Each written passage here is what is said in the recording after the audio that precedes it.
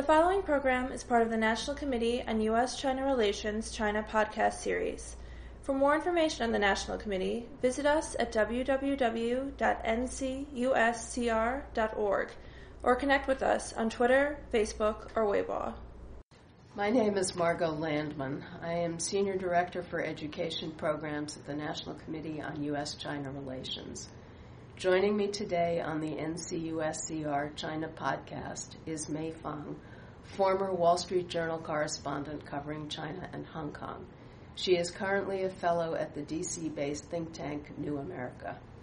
Her book, One Child, The Story of China's Most Radical Experiment, came out earlier this year. Mei, thanks for taking the time to talk with me today. Well, thanks for having me.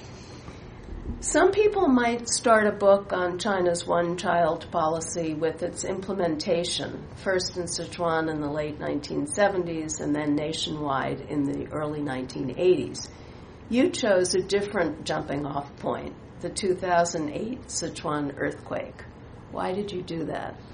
Well, I felt, I felt that one part of the book was to tell what was the effects of the one-child policy, and some of them rather unexpected, But the other part I felt was to weave a story, because a lot of the work that I have stands off the work of social scientists and economists and demographers. But my task, I felt, was to make it a story that would compel the reader, an everyday reader, we're not talking an academic, very specific one, to come along with me on this journey. So I chose the Sichuan earthquake because for me, it was at least a launch point into this whole business of the one-child policy. Because in 2008, I was in Beijing, and my brief was to write about the Olympics. That was the big thing that all of China was gearing up towards. And I wasn't writing about sports. I was writing about it from the economic, political, business kind of a story. And then the earthquake happened, and that sort of threatened to derail the whole story that China had prepared. The earthquake was a major one, China's biggest disaster. Over 70,000 people were killed. And initially, I covered the story like it was just a natural disaster. The connection between that and the one-child policy was not immediately apparent. What I later discovered was not only were out of the 70,000 people who were killed, a big chunk of them were children, because they were killed in the collapse of schoolhouses that were poorly built. And then later on I discovered that many of the children killed were also one child, the only child, because this was the issue. That area near the epicenter of the earthquake was actually a test pilot project for the one child. Before they launched it nationwide, they weren't absolutely sure it could work, so they experimented in different areas. And this area, because it was very poor and very populous, was chosen. So, of course, the huge irony was 30-something years down the line, many people lost their only children in the earthquake. So that was, I felt, a very dramatic point to sort of seize the reader's interest and bring them along on the journey with me. Mm-hmm. Much has been made of the fall 2015 change in policy that now permits couples to have two children. But you report on a county, Yicheng, where couples have been allowed to have two children since 1985. What does Yicheng's experience tell us? Well, Yicheng and several other of these secret experimental two-child zones have been doing this for about 25 years, right? So what the data showed from these places was very suggestive of what this suggested two-child loosening might be for all of China. And one, it showed that even when the restrictions were loosened, many people didn't take advantage of it. There was no expected baby boom. Secondly, they found that with looser restrictions, there was, however, a tendency, the sexual imbalance ratio was much less than in other parts of the country. So those, so that suggests to me that perhaps with the loosening of the nationwide process, at some point the gender imbalance might, be corrected or hopefully mitigated, not as bad as it is right now. China has the greatest gender imbalance in the world today. But it also suggests that the reason for this reversal, which is to have more people, more workers, a more vibrant workforce, isn't going to happen. Mm-hmm. You said secret. How do you keep that secret? Well, all these areas, they were not allowed to talk about it. They were not allowed to report their whole process.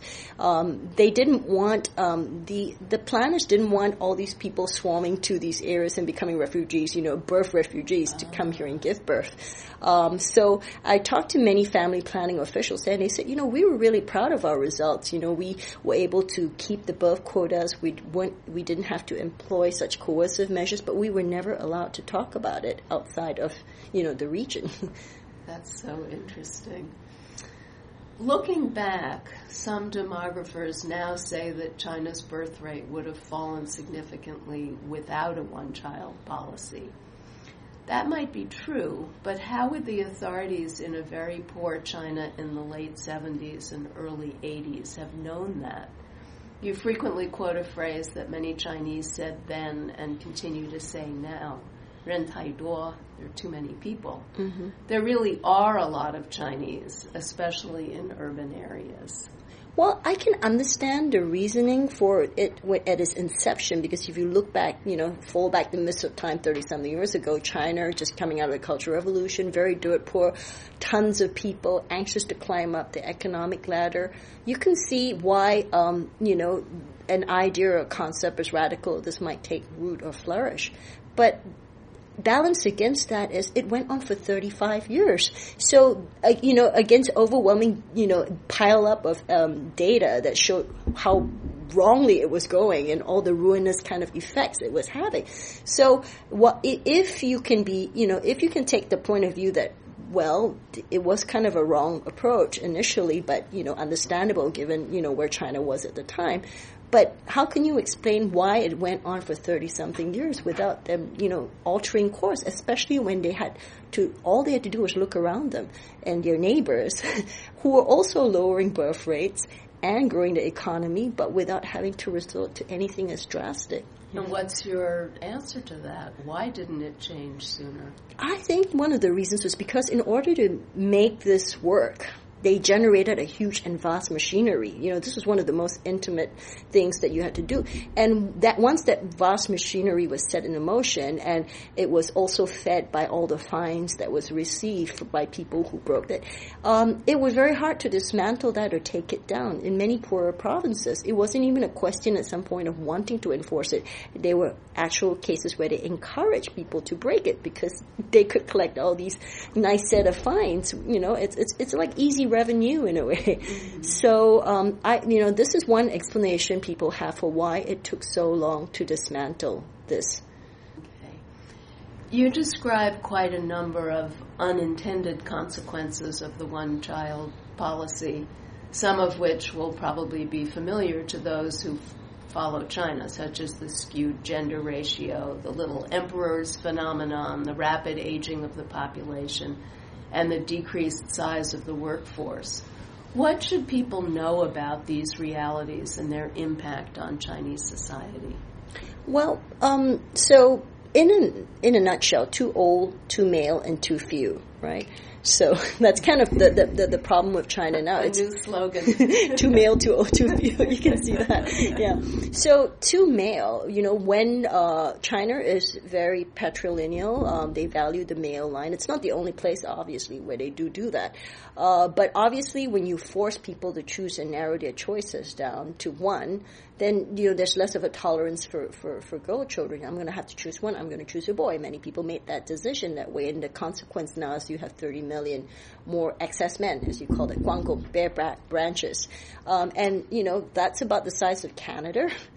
And, unless China imports a Canadian-sized population of women to meet the needs of these young men, not all of them are young now, too, bachelors, these are, men with no potential to marry or have families of their own. So this is not a great situation, a huge gender imbalance. Any society with a big gender imbalance is typically not a happy one or a stable one.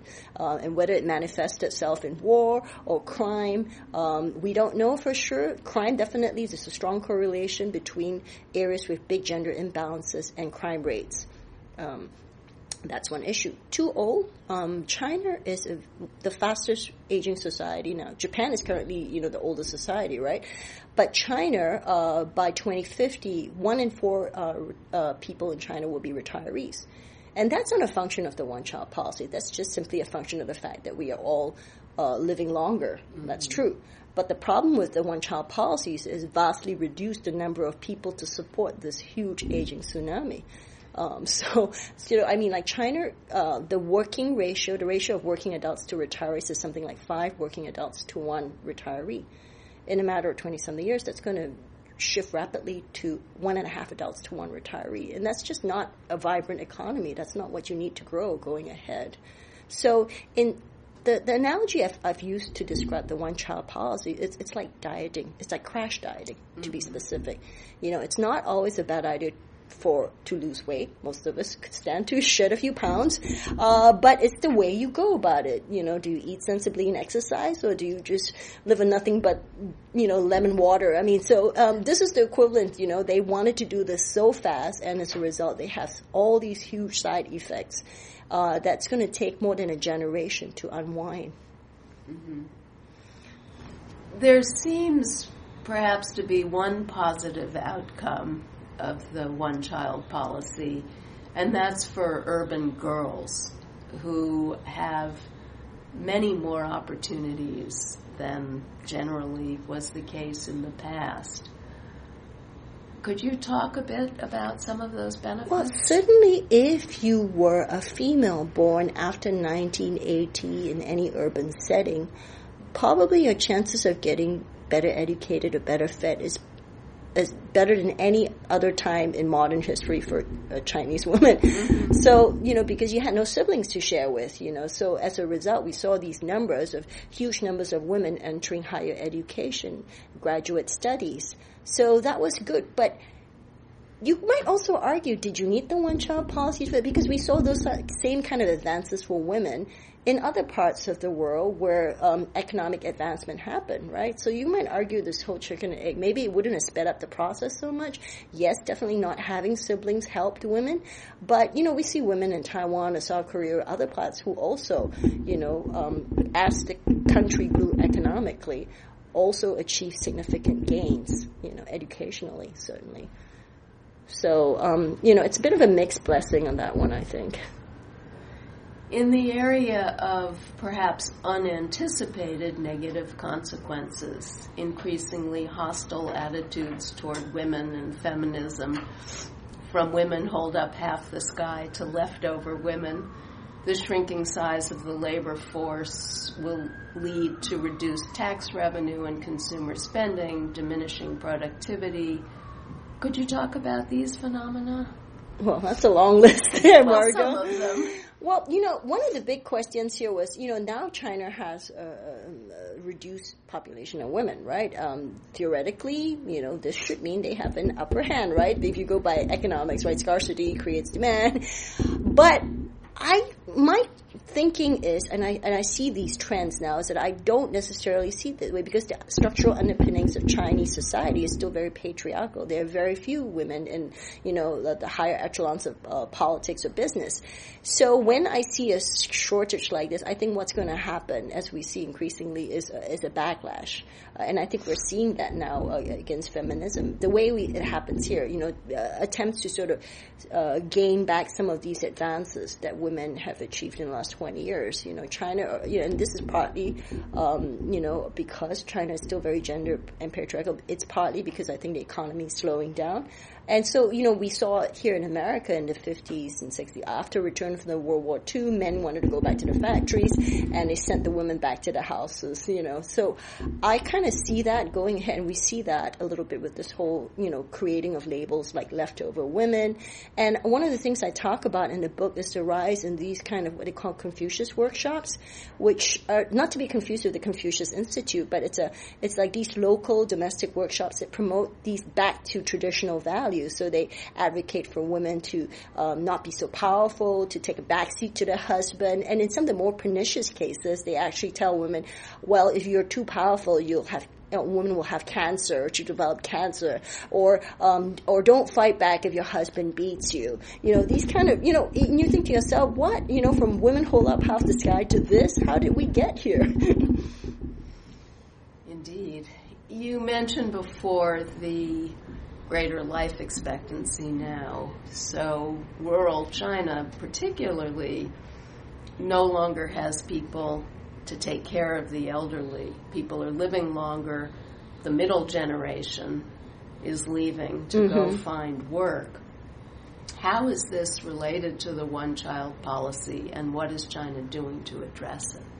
Well, as you said, jumping back to the whole issue of aging. So not only do you have a vast cohort of people in a certain age group who are entering their retiree years, their golden years, but there's also a sort of separation too, because there's at no point in history can I think of a time in China where there's this huge sort of age apartheid, where the old and the young children are living in the countryside and the young working adults are all in the cities. Now clearly that's going to be an issue going ahead. Who's going to take care of these elderly?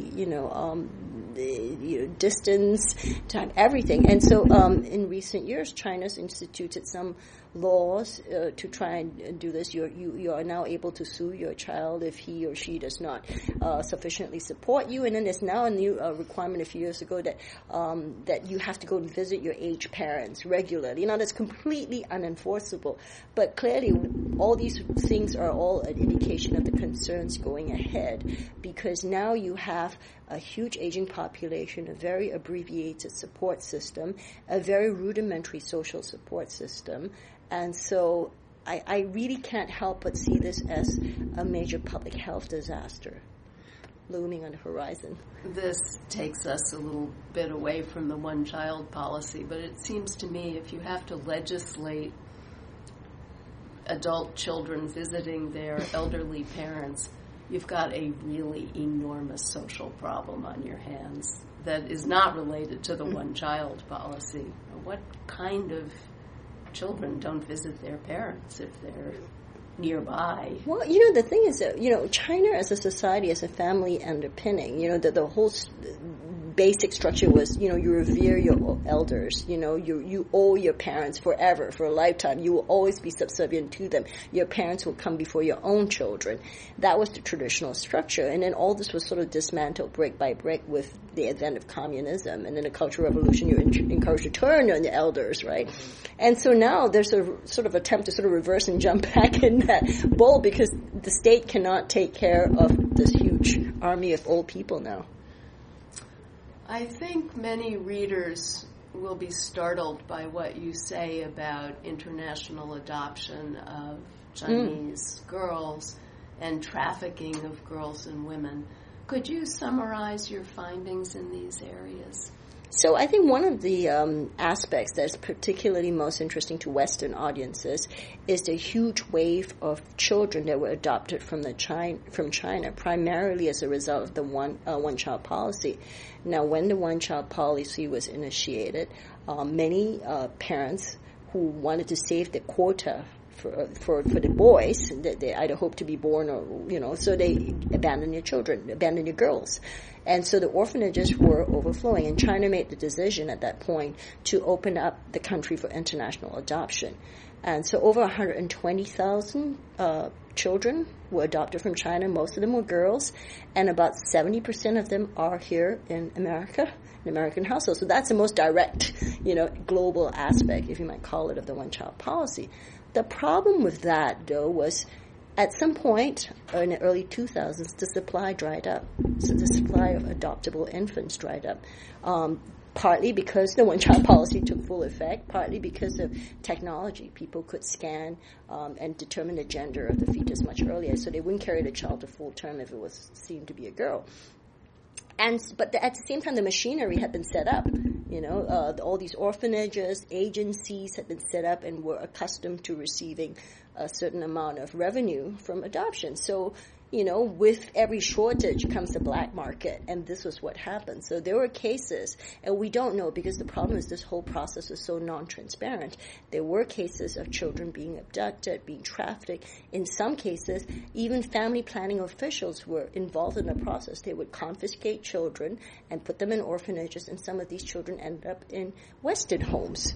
And the problem is we don't know how many numbers there, but it's certainly much more than than what the government says, which is, these are a few rotten apples, but there's not. So that kind of comforting fiction that many Western parents, adoptive parents had, that they were doing a good deed, that it didn't cause anyone harm, they were giving homes to genuinely unwanted, abandoned children. It's not necessarily true. But the Western parents have no way of... I don't know if they do or don't. I mean, certainly one of the things I write about some of these stories is there are a certain number of parents and the children themselves, because the very oldest of these adoptees are now in their early 20s, are attempting to do birth searches. And one of the things we have now, which we didn't have 20 years ago, is DNA testing. Mm-hmm. So that helps, although it's still, biological needle in a haystack. But I found in my course of many interviews with parents that they were very hostile to the idea of something that would change the story that it built, that this was a genuine good deed, there was no wrongdoing involved. They didn't want to know. Mm-hmm. Either A, didn't want to know, or B, they're like, well, it's done. What can I do about it? I don't, blah, blah, blah. Mm-hmm. And I remember one of the interviews I had, I talked to a woman who was a media executive out in the Midwest. She had adopted 2 children from China. And I said, you're in the news. You can't possibly not know about some of this stuff. Did it ever occur to you that your daughter's origins might be, perhaps murkier than you thought? And how do you deal with it? And she said, yeah, I thought about this a couple of years ago at Christmas. My daughter was hanging up the Christmas ornaments. And I looked at her and I thought, well, at least she's hanging the Christmas ornaments. She's not making the Christmas ornaments, because if I didn't adopt her, she'd probably be working on a factory line in China. And I get what she was saying, but, what is the logic behind it, therefore, that somehow wealthier people are more entitled to children, even if it involves stealing children, than poorer people?